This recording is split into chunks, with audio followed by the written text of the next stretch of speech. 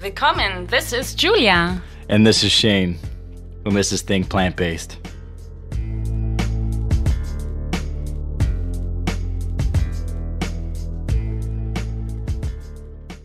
Think Plant-Based. Make sure to check out recipes, health tips, travel tips at www.thinkplantbased.com. And we're officially on iTunes, so please rate and write us a review on iTunes. Write us a review. Give us 2 stars, 3 stars, maybe 5 stars. Let us know. For sure, 5. Yeah, I mean, who would give us 2 stars anyways, right? But yeah, make sure to do that because that's how we get found. Looking for amazing vegan vitamins? Hate swallowing pills like I do? Try Herbaland Gummies. Get 15% off all orders when using discount code ThinkPlantBased15 at checkout. Make sure to head over to herbaland.com. That is HERBALAND.com. So here we are again, back. Think Plant-Based. Yeah. Julia and Shane, Shane and Julia. And with Melanie Joy today. We got a special Welcome. guest, Melanie Joy. Welcome.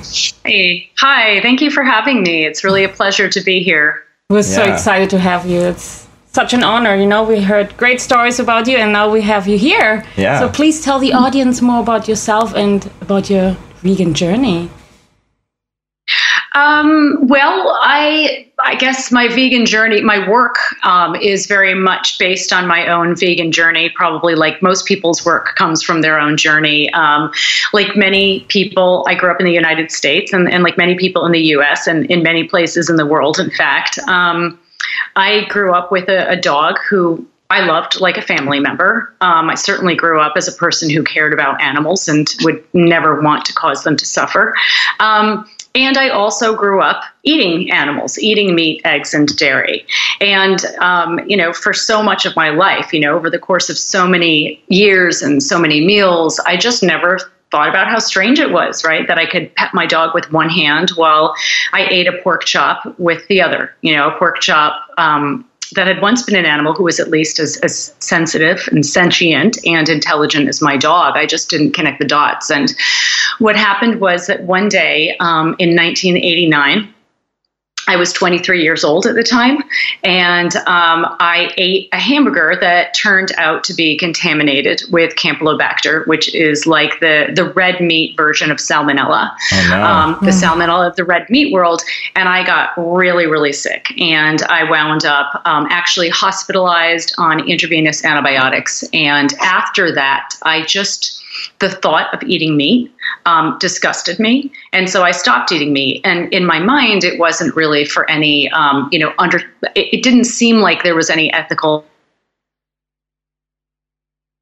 out by the last food I had eaten before getting so sick. And so I had to learn about my new diet, and I had to learn how to cook for myself and how to shop for myself. And, as I was learning about, at the time it was vegetarianism, and then shortly thereafter it became a vegan diet and lifestyle, I, of course, stumbled upon information about animal agriculture, and what I learned, it just shocked and horrified me. I couldn't believe the extent of the suffering of non-human animals. I couldn't believe the environmental damage. I was also learning about human health impacts of eating a carnistic diet or a plant-based, an animal-based diet. And this was back in the 80s, right? This was 89. So there wasn't even a lot of awareness at the time. But what I was learning really shocked and horrified me. But what shocked me in some ways even more was that nobody I talked to about what I was learning was willing to hear what I had to say. The response was always something like, "Don't tell me that, you'll ruin my meal." Or they call me a crazy vegan hippie propagandist. And this was the response pretty consistently, from people who were just like I had been when I was eating animals, right? It was just people who were rational, people who were compassionate. And I just became very curious as to how, people who cared about animals and cared about their impact on others and on the environment and so on and so forth could nevertheless act against these values and act against their own interests and the interests of others without fully realizing what they were doing. And so this was really what led me to do the research that I did. And I ended up getting a PhD in psychology, and I specialized in the psychology of violence and nonviolence. And more specifically, for my doctoral dissertation, I researched the psychology of eating animals. Right. Wow, that's a pretty deep study there, right? It is. Yeah, it's not one you really hear about a lot of the times. So we'll get into some questions here. Why do vegans and non-vegans struggle with the relationships and communication with each other, you think? Well, I guess picking up from the journey that I was just describing to you, what I discovered kind of helped shed light on this question that you've asked. What I uncovered in my research is that there's an invisible belief system that conditions people to eat certain animals. And this is the belief system that I came to call carnism. Carnism is essentially the opposite of veganism, right? We tend to believe that only vegans and vegetarians follow a belief system when it comes to eating animals. But the only reason that we learn to eat pigs but not dogs, for example, is because, we do learn to follow a belief system when it comes to eating animals. And so this belief system of carnism basically needs to coerce people who care about animals and who care about practicing integrity to act against that caring without fully realizing what they're doing. And it does this through distorting their perceptions. It uses a set of psychological defense mechanisms to distort people's perceptions when it comes to meat, eggs, dairy, and the animals they eat. And also when it comes to how they think about veganism and vegans. It distorts people's perceptions so that they eat animals, certain animals, without really realizing what they're doing. I mean, carnism, for example, causes us to look at a hamburger, if we're not vegan yet, right? To look at a hamburger and see it as delicious food, right? But if we were told that hamburger, or a meat eater or non-vegan was told that hamburger was from a golden retriever, they would no longer see it as food. They would see it as a dead animal and be totally disgusted. So this causes all sorts of problems for individuals, right, who really want to make their food choices freely, but don't realize that they're not because they're under the influence of this invisible system. Clearly causes problems for the animals as well. And it causes problems when a non-vegan who's basically operating with this carnistic mentality, as I call it, is in relationship with a vegan. Because what carnism does, carnism is a system of oppression. It's organized around oppression, violence, harm, and it requires people who would normally never want to support oppression to directly support it.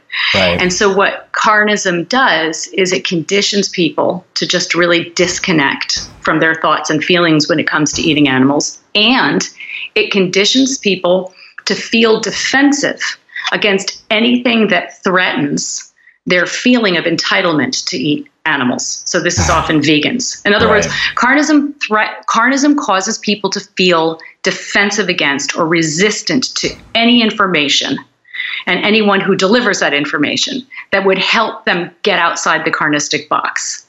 So you have, in many instances, you have this sort of automatic defensiveness that many people bring to their relationships, many non-vegans bring to their relationships with vegans.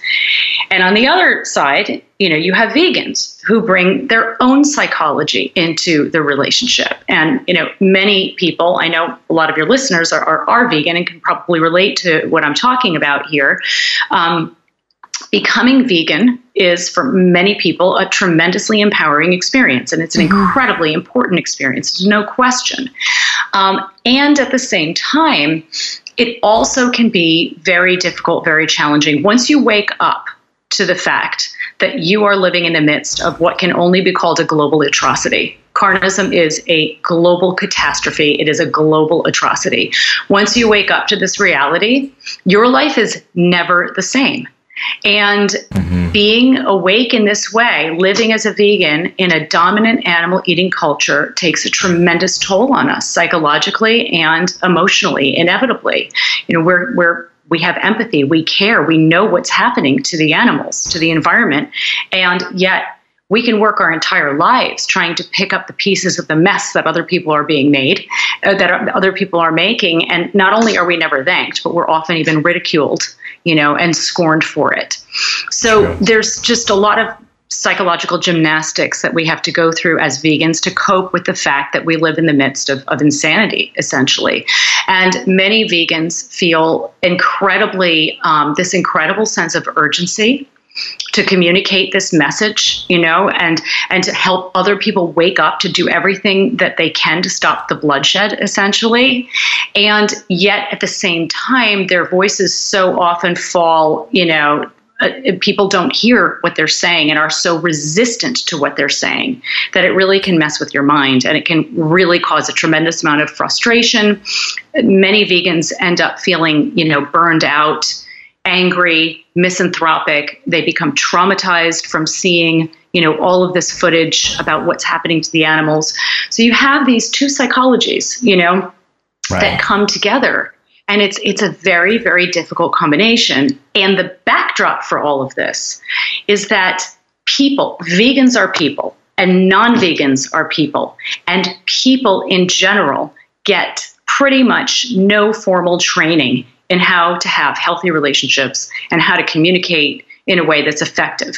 So even without the vegan, non-vegan difference in relationships, most people really struggle to relate to each other in a way that is compassionate, respectful, and effective, and to communicate clearly. So it's really a recipe for, quite a challenging experience when you've got a vegan and a non-vegan in a relationship. And it's also a tremendous opportunity to foster healthy, authentic connections with each other. It almost forces you to do that work, because you kind of have to do that work if you want to make it, make it happen. Totally. Yeah, I find being vegan made me stronger. I mean, I realized more struggles, but I knew why I'm doing it. And I find that's very important too. Mm-hmm. Why are you vegan? Is it just a trend, or is it for the animals? Is it for your health? There needs to be a motivation behind it too, to keep on going, or you fall back to eating meat. Some people do that too, right? Mm-hmm. No, you're absolutely right. It can be very lonely for many vegans. A lot of vegans just feel so isolated because carnism is invisible still to most people anyway. Mm-hmm. We don't recognize the carnistic mentality for what it is. We don't recognize this defensive mentality for what it is, even whether you're vegan or non-vegan. And we don't recognize the bias that runs through the dominant culture. So, for example, vegans are called biased whenever we try to challenge the bias of the dominant culture that's already there. Most people don't realize, for instance, that when you study nutrition, you're actually studying carnistic nutrition. You're born into this bias. So there are all these ways that carnism distorts perception so that the world continues to support carnism. And a lot of these distortions are, or I should say, a lot of these carnistic defenses are directed at discrediting vegans and the vegan movement. So let me explain this a little bit. Systems like carnism, systems of oppression, they keep themselves alive basically by making sure that they stay stronger than the system that challenges them. So carnism needs to keep itself stronger than veganism. And to this end, we learn in the dominant culture a series of myths. We learn to believe in a series of myths, and all of these myths teach us two things. One is that eating animals is the right thing to do. It's valid. Those are the myths that keep carnism strong. They strengthen carnism. We also learned to believe in myths that weaken veganism. So we learn that not eating animals is the wrong thing to do. And one of the ways these myths get represented is through promoting negative vegan stereotypes. Right. So we learn to believe a bunch of myths about vegans, right? Vegans are biased. Vegans are overly emotional, sentimental animal lovers. Have you ever heard that one? Kind of. Maybe, yeah. Yeah, probably. You're just too sensitive. Oh, yeah. You're just too sensitive, right? So, what we don't recognize is that our emotions of sadness or grief or moral outrage at the atrocity that is carnism are actually healthful, appropriate, legitimate responses to the fact that we are witnessing a global atrocity. Much more concerning is the widespread numbing of the dominant culture.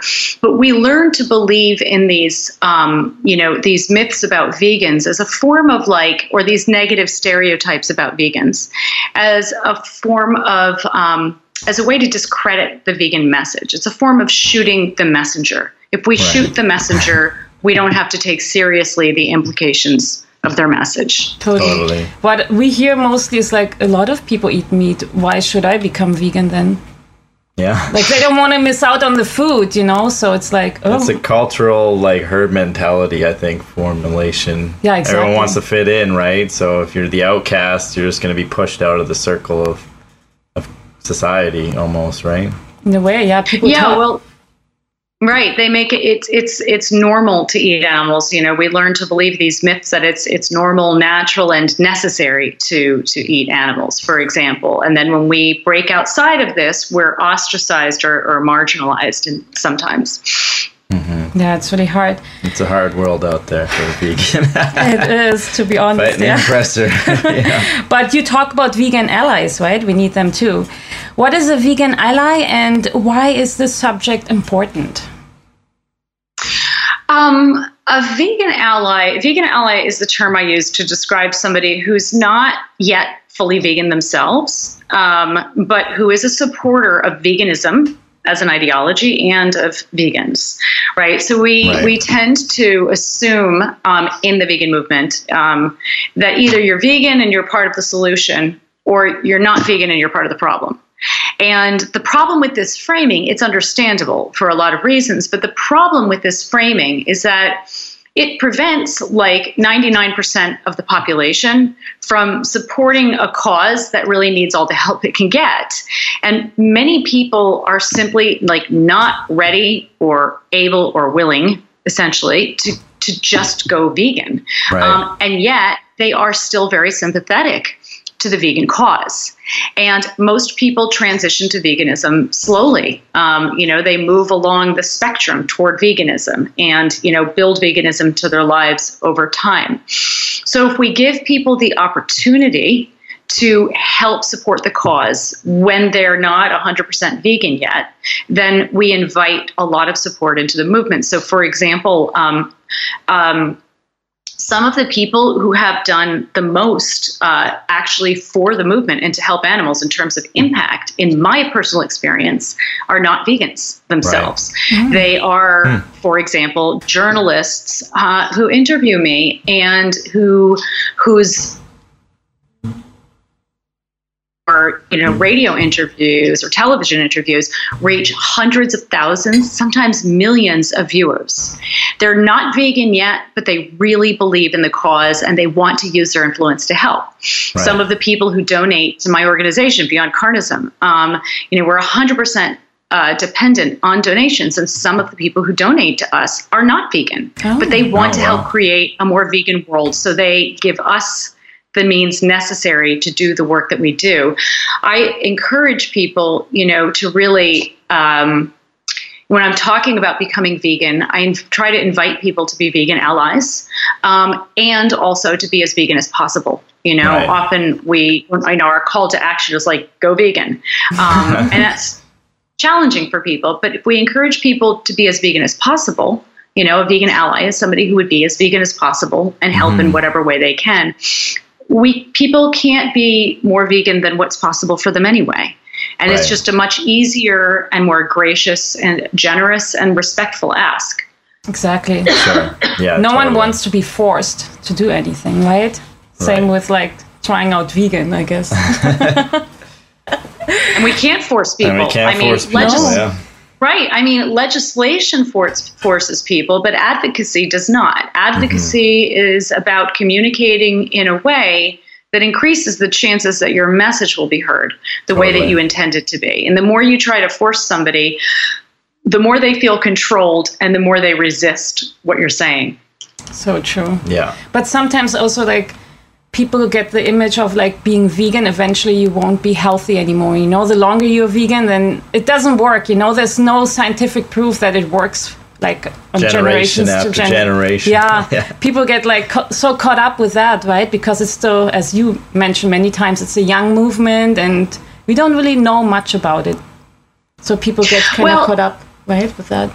Yeah, I mean, Sort as a of. social justice movement, it's young, but it's not that young. I mean, people have been practicing ethical vegetarianism for at least 3,500 years. Right. You know, some of the world's oldest religions are, you know, based on what is essentially veganism. You know, eating a plant-based diet. So, you know, there's like Jainism, for example, and, you know, Hindus have been historically vegetarians. So there are plenty of long-lived vegetarians and vegans. And today there's just a tremendous amount of literature demonstrating the benefits of a plant-based diet and the dangers of a carnistic diet. So what I have observed, in my travels, I've traveled to about 50 countries now, having this conversation with all different types of people in, you know, the mainstream media, and also people in positions of leadership in the vegan movement.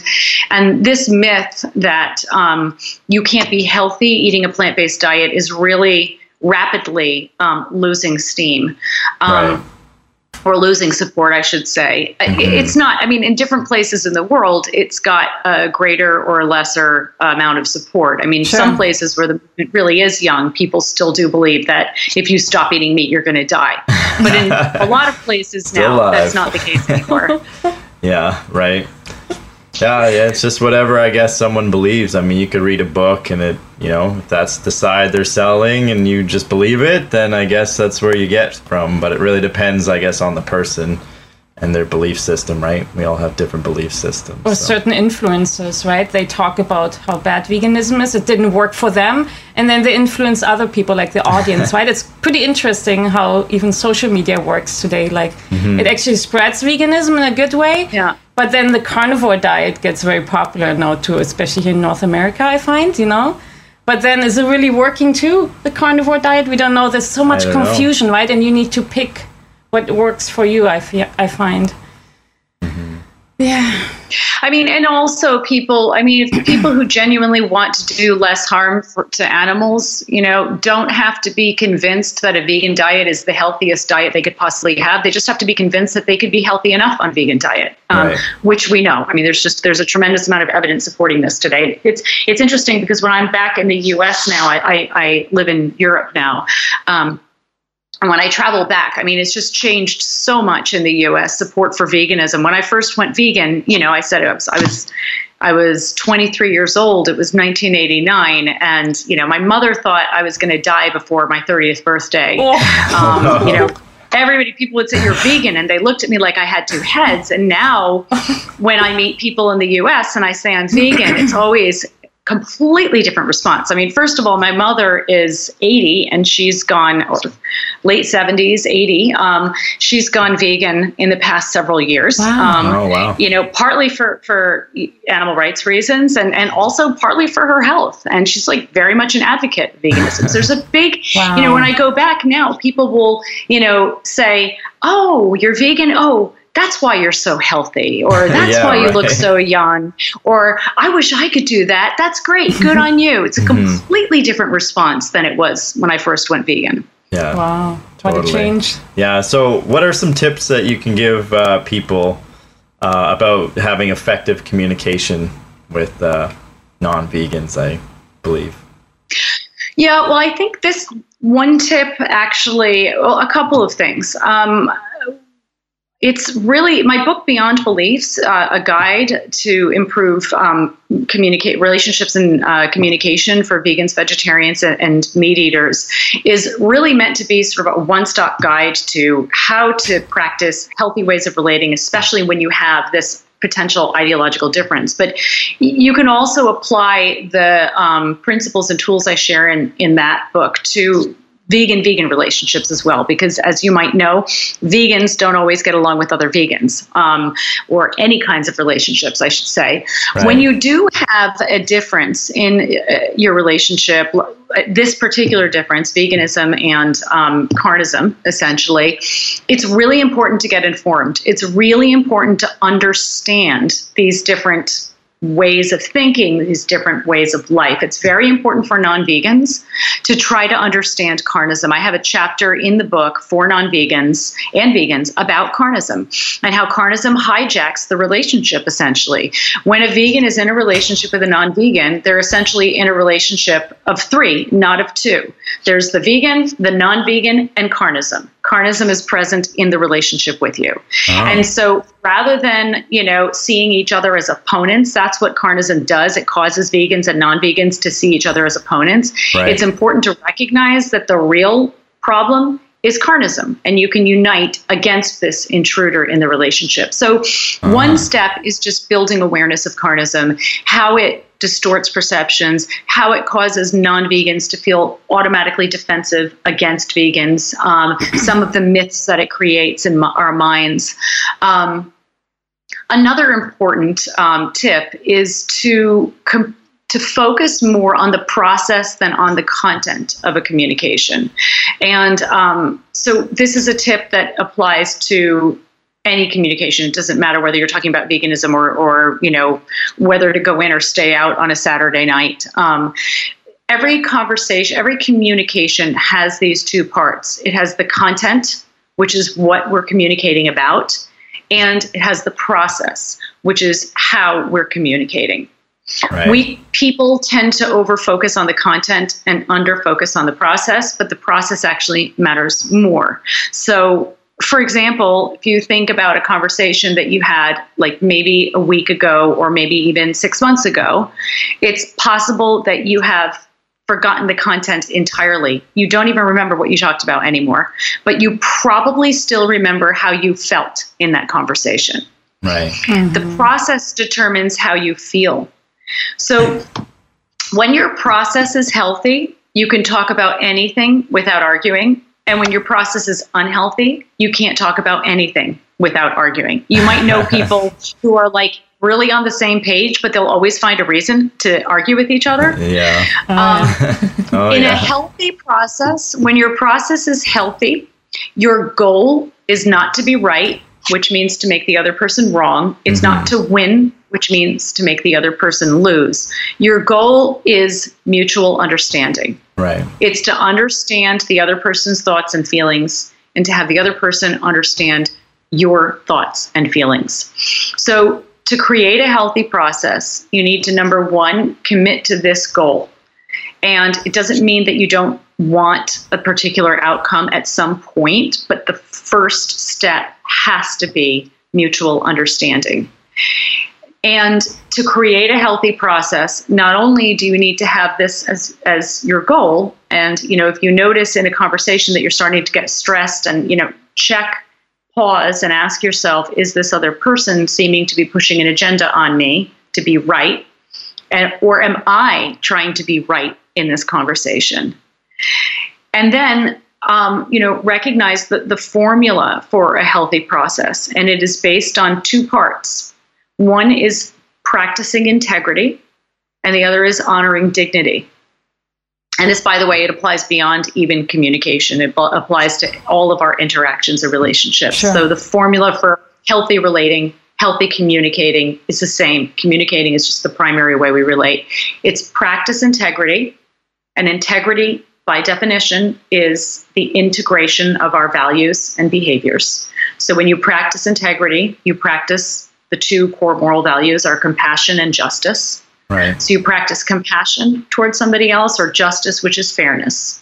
So if I'm practicing integrity toward you, I'm treating you with compassion, and I'm treating you in a way that's fair. It's basically being respectful. So practice integrity and honor dignity. When you honor someone's dignity, that means you think of them and treat them in a way that shows, you think of them as though they have fundamental worth as a being on this planet. They are no less worthy of being alive or being treated with respect than anyone else on this planet.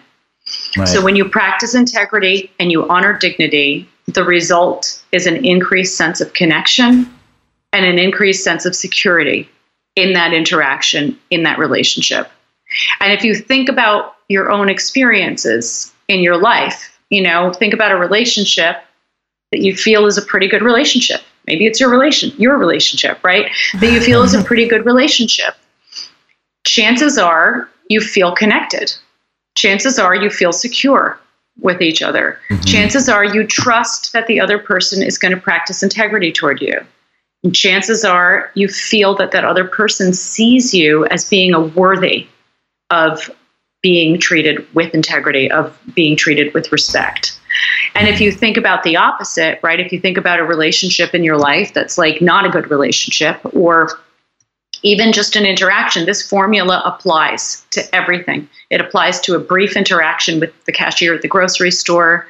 It applies to an online troll communicating with you. It applies to long-term relationships. It applies to how we relate to other animals. Right. It applies to how social groups relate. It applies to how we relate to ourselves. We're always talking to ourselves and relating to ourselves, right? Chances are, if you think about a relationship that you have that's not a great relationship, maybe it's a troll, online, you probably notice that they don't practice integrity towards you. So they violate their integrity, and right. they harm your dignity. And this causes you to feel disconnected from them and insecure with them. So this is the formula for a healthy process. This is a formula that you can revisit at any moment in your day, when you're in a communication, when you're in an interaction, when you're just thinking about your relationship in general. And you can ask yourself, if you're feeling stressed, you feel like something's off, you can ask yourself, wow, am I really practicing integrity here? Do I feel like this other person is practicing integrity to me? Do I feel connected? Do I feel secure? And then you can, change your behaviors accordingly. My newest book is second newest book. It came out this year. Is called Getting Relationships Right. And it's really a one-stop guide to improving relationships and communication. I talk about this and really how to apply this formula throughout that book. Right. Wow, super interesting. You really need that, because sometimes we get so caught up when someone is mad at us or yells at us, right? We get mad too. It's tunnel vision where you don't see anything. It's just, Totally. trying to hurt that person, and you're not even thinking of what you're saying anymore. Yeah, right. We want to be heard, and like veganism and animals are suffering and all this stuff, especially when the first years I was vegan, was like, so I wanted everyone to know. I even had like little booklets, why vegan, in my bag. And I was like giving it out whenever someone asked me, why are you vegan? Because you would hear that all the time. And I got tired of justifying myself why I'm vegan. I just wanted to be a normal person. We don't ask people why do they eat meat, right? But for vegans, I always felt like we had we have to justify where are you getting your protein? Yeah. Like all of a sudden people act like the nutritionists, the experts. Oh, why do you have to supplement? That can't be natural, And you're totally, you make great points. And as you said, Shane, sometimes, you just you're triggered, right? Mm-hmm. That's what you're talking about. You're triggered. You're just so upset. You're basically hijacked, at which point it feels impossible to apply this formula. Yeah. So, and that's true. It's very, one of the things that's really important is to recognize, we all know how important this formula is, at the same time, most of us don't apply it on a consistent basis. And so an important step is awareness. What is it that gets in the way of us treating others and ourselves in a way that will create a greater sense of connection and security, so that we have the kinds of relationships and communication we want. And for vegans, and, for people, there are so many different answers to that question, right? One big piece for vegans that I think is really important to be aware of is the impact of witnessing and being aware of the violence inherent in carnism. Many vegans do not realize the impact that this has on them psychologically and emotionally, and it is one of the reasons that they can end up going from 0 to 100 in a conversation. Right. there, frustration builds up, of course, and, a lot of vegans know what it feels like to be chronically disrespected, because unfortunately it still is socially acceptable to talk to and about vegans in a way that would be considered completely inappropriate to talk to, other people of other ideological groups. Right. And it's hard, and sometimes our anger is it's a valid, legitimate response to being treated in a way that's not just, that's not fair. Anger is, a lot of vegans struggle with anger. And it's important to have an understanding of what anger is, and how to process anger and relate to anger in a way that's healthy, so it doesn't become a problem for us as vegans or as people, really. Our anger is a normal and a healthy response to injustice, to experiencing or witnessing injustice or unfairness. Our anger is a sign that our moral compass is working. Right. And it inspires us, it empowers us to stand up against injustice and take action. When we relate to our anger in a healthy way, that means we recognize our anger for what it is, an indication that something might be an injustice. It's not always an injustice. It might be our perception, that something's an injustice. Right. But when we relate to our anger in a healthy way, it means we recognize it for what it is, an emotion that suggests that we are witnessing an injustice or experiencing an injustice. When we relate to our anger in an unhealthy way, that means that we are blended with it sometimes, meaning that our anger has consumed us, hijacked us, basically. We're looking at the world through the lens of our anger. We're not recognizing it simply as an emotion that is giving us information about our experience that is important for us to be curious about and learn from, but rather we and the anger become one, right? And so we're not able to think as rationally. And when we relate to our anger in an unhealthy way, it has the charge of contempt. So contempt is an indication that we've placed ourselves in a position of moral superiority. We're looking at somebody as morally inferior, as being less worthy of being treated with respect than we or anybody else on the planet is. So you're a bad person, therefore you're less than. You don't deserve to be treated with respect. Contempt is a red flag, that we are buying into this illusion that we are somehow morally superior or more worthy of being treated with respect than anybody else on this planet. And so that's really important to become aware of. We can also experience contempt toward ourselves. Right. And a lot of us beat ourselves up, look down on ourselves, shame ourselves. Shame is the flip side of contempt. Shame is the feeling of being inferior or less than, and contempt is the feeling of being superior or better than. Both of these emotions are red flags that we are not practicing the formula I talked about earlier. Right. They're both red flags. We can be angry at somebody's behavior without perceiving them as somehow being an inferior being and ourselves as being superior to them, morally superior to them. Right. So it's important for vegans to be aware of this, because if not, when we're not, it's important for people to be aware of it. But when we're advocates and we're promoting a moral issue or an ethical issue, it can be easy to fall into this pattern of thinking, this way of thinking. And it really harms us as vegans, and it harms others too. And vegans also can be subject to being traumatized from witnessing the suffering that they've witnessed. And when you're seeing what's happening to the animals, you can develop a form of PTSD from that. It's actually called STSD, secondary traumatic stress disorder, or sometimes it's just called secondary traumatic stress. And there are lots of problems with developing secondary traumatic stress, but it causes you to have less control. I don't want to say control. It causes you to relate to your anger and other emotions in a way that's not healthy. And it can really lead you to burning out and to taking other people down with you if you're not mindful of how you're interacting with them. Right. Yeah, I find it hard when we go to a supermarket. There's like these fish tanks, and there are a bunch of like crabs and lobsters, and I mean, almost every week you see a new load coming in, and they're stacked up, you know. Sometimes I see like people ordering it fresh, right, and then they get slaughtered fresh there. But that's like very traumatic for me, and I don't even sometimes know how to handle it. And for me, I can't stand it just to ignore the truth. I know it's harsh, but I'm a person, I like to see the truth. I like to see what's going on. Or when I'm in Hong Kong, you know, I saw turtles getting slaughtered on the side of the road.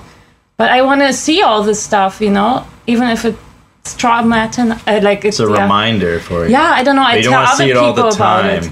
But yeah, I don't want to see it all the time. It feels not good. Yeah. Yeah. Well, the problem with witnessing, the problem is that, I mean, if you're already a part of the solution, if you're already working to change the problem, you don't need to feed the trauma that is already inside of you.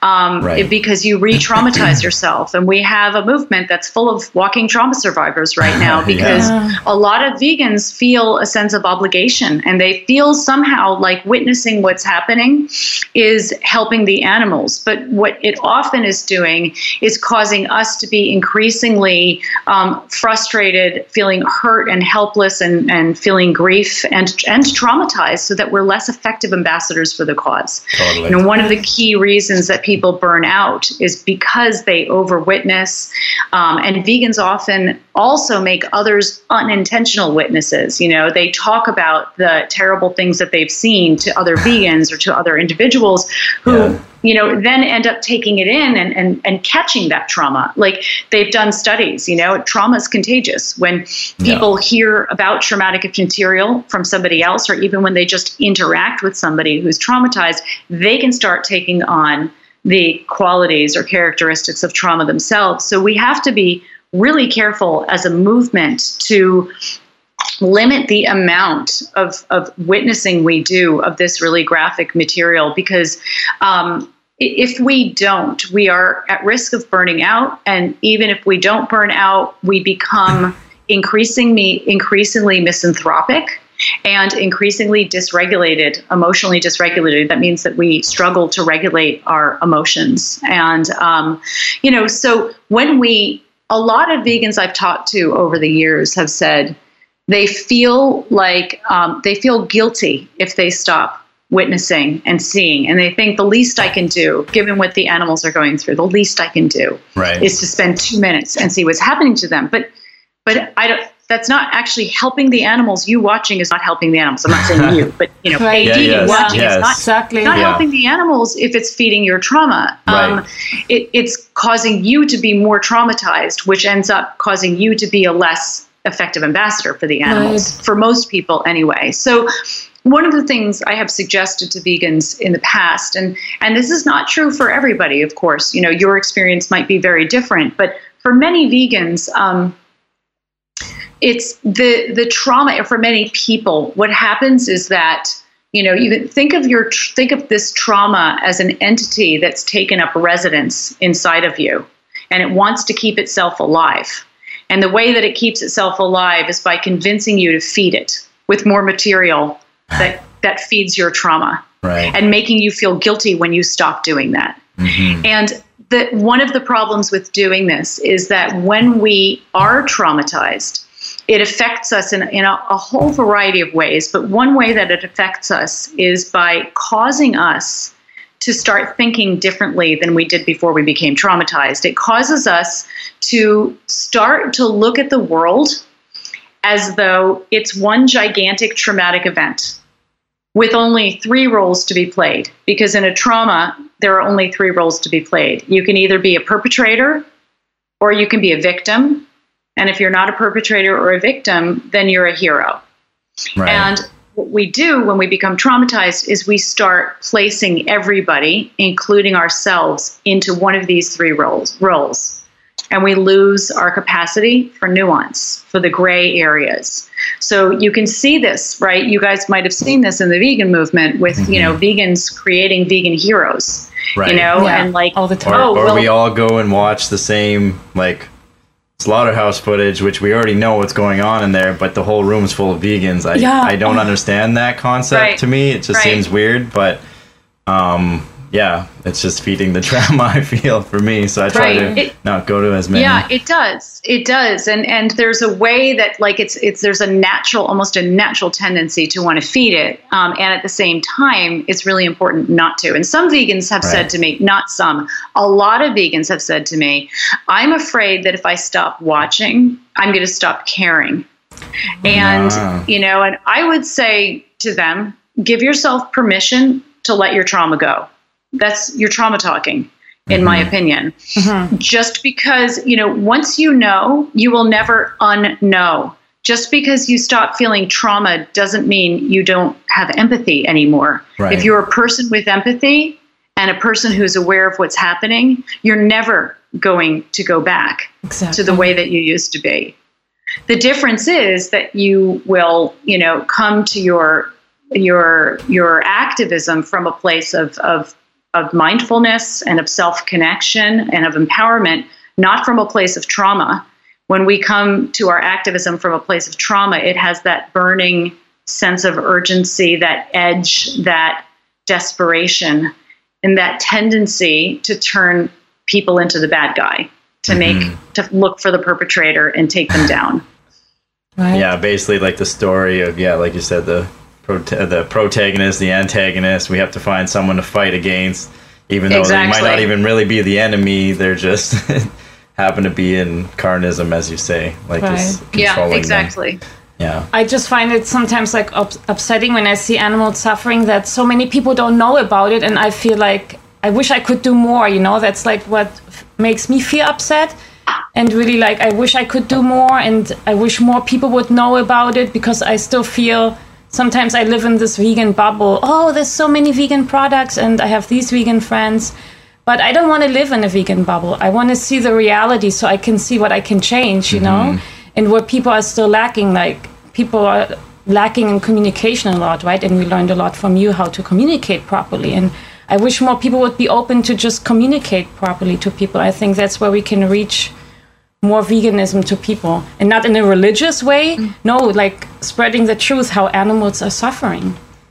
I find that people even know the truth, and they still just don't want to face the truth. We have that all the time where people all the time. I know a lot of people know what's going on. Yeah, they just don't want to know what's going on with their eyes closed. Yeah, they tell you like, it's really bad how animals are suffering, and then the next day they're eating the steak. They know about it. They're already speaking like they're, vegan ally, and then they go ahead and just continue on with what they're used to. I know. Yeah. I mean, people don't change until they're ready to change. I mean, one of the nice things about asking people to be as vegan as possible is it makes it easier for them to change. They don't feel like it's this all or nothing thing. Like, I'm not going to allow myself to really know on a deep level because I'm not ready to totally change. I'm afraid that if I do, I'll lose my relationships or my friendships, or I'll be the weird person in my group or whatever. But if they know that they can be as vegan as possible and be a part of the solution, then they're much more likely to be open to taking in these ideas. And the truth is, unfortunately, there are like 8 billion or so people alive in the world today. And a lot of those people are not yet ready to hear this truth. But a lot of them are. And that's why it's important for us to really make sure that we're strategic in the kind of outreach we're doing. I mean, do you want to spend,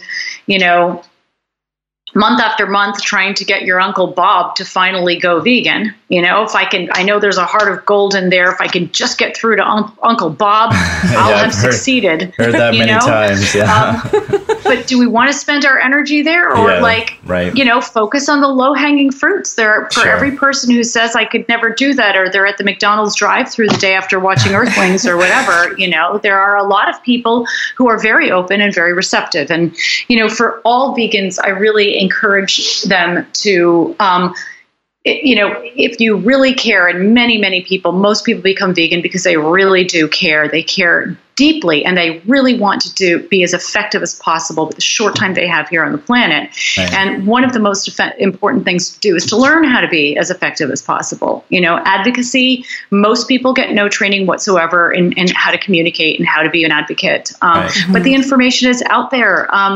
we established the Center for Effective Vegan Advocacy for this particular reason. I have a handful of books that are designed specifically to help vegans, and they can also be used to help non-vegans learn how to communicate and relate effectively, and how to make strategic decisions when you're deciding whether to communicate and, what kind of outreach even to do. So I really encourage people who feel passionately and want to make a difference to invest the time in developing the skills to be able to be as effective an ambassador as you can be. Because if you can increase your effectiveness even by 10%, and most people, given that they've gotten no training whatsoever, don't just increase their effectiveness by 10% when they start learning. They double it, triple it, they exponentially increase their effectiveness.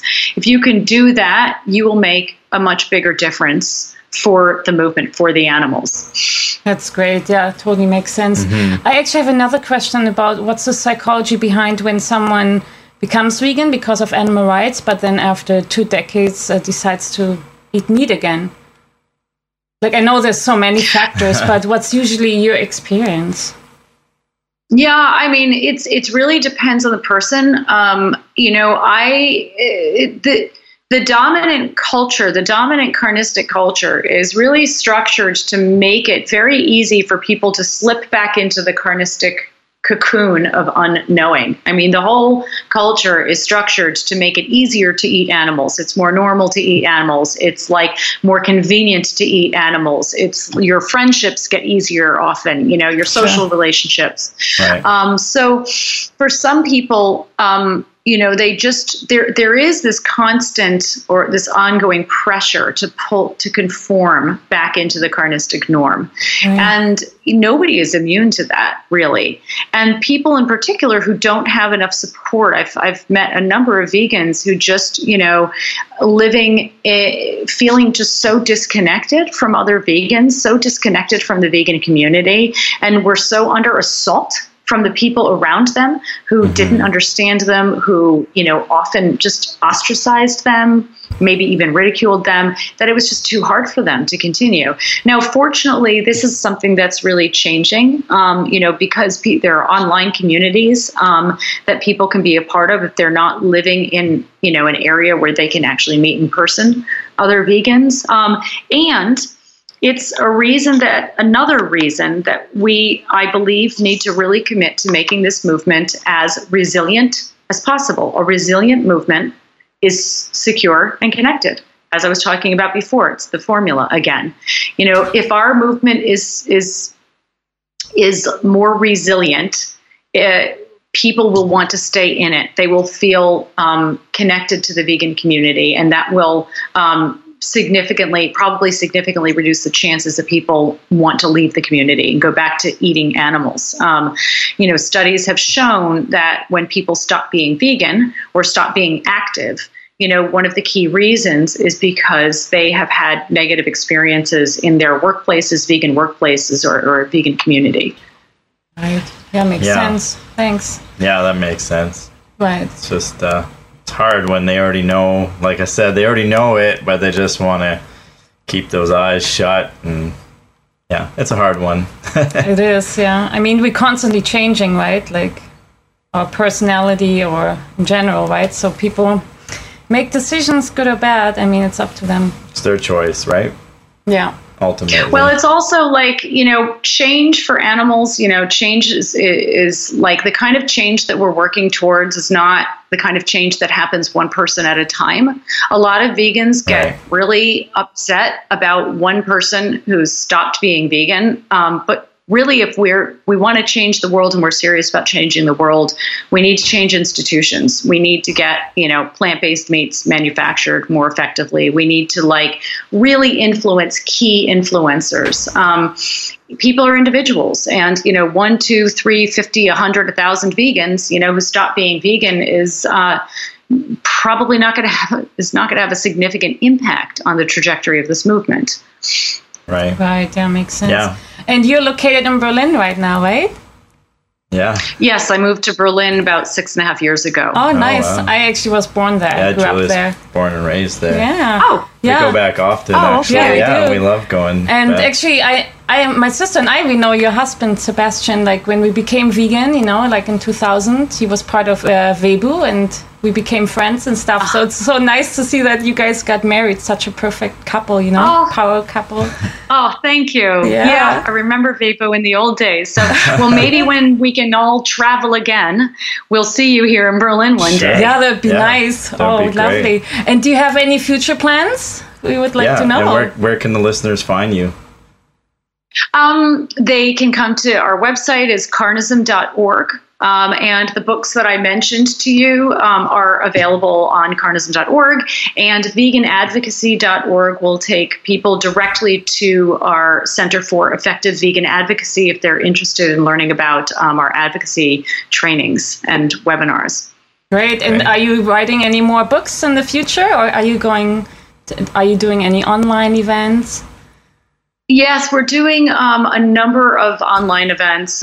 We just actually had the first workshop for vegans and non-vegans to attend together, and we're going to be running that again. We'll let you know about that. We'll have that actually up on our websites when we're on our social media when it's Great. ready. But yeah, it was a workshop for vegans and non-vegans to attend together to learn how to relate and communicate more effectively for non-vegans who want to be allies to the vegans in their lives. So that was very exciting. And yeah, we're really excited about building out our Center for Effective Vegan Advocacy, or CEVA, and offering more trainings in building relational skills and communication skills and advocacy skills. Right. Amazing. That's great. So Yeah. helpful, so inspiring. Thank you. And Busy. Yeah, thanks for what you're doing for the vegan community in general, for the world, you know, for the vegan allies and people that don't even like vegans, you know, they feel inspired just hearing you, you know, and thanks so much. Yeah, thank you. Yeah, well, thank you too, both of you. It's been a pleasure, and thank you for using your platform and reaching people and just keeping this conversation going and getting out there as widely as possible. Thanks so much. And Yeah, thanks so much pleasure. for your time again, and enjoy the rest of your evening in Yeah. Germany. You Cheers. too. Okay. Yeah, cheers. Cheers. Cheers. Ciao. Take care.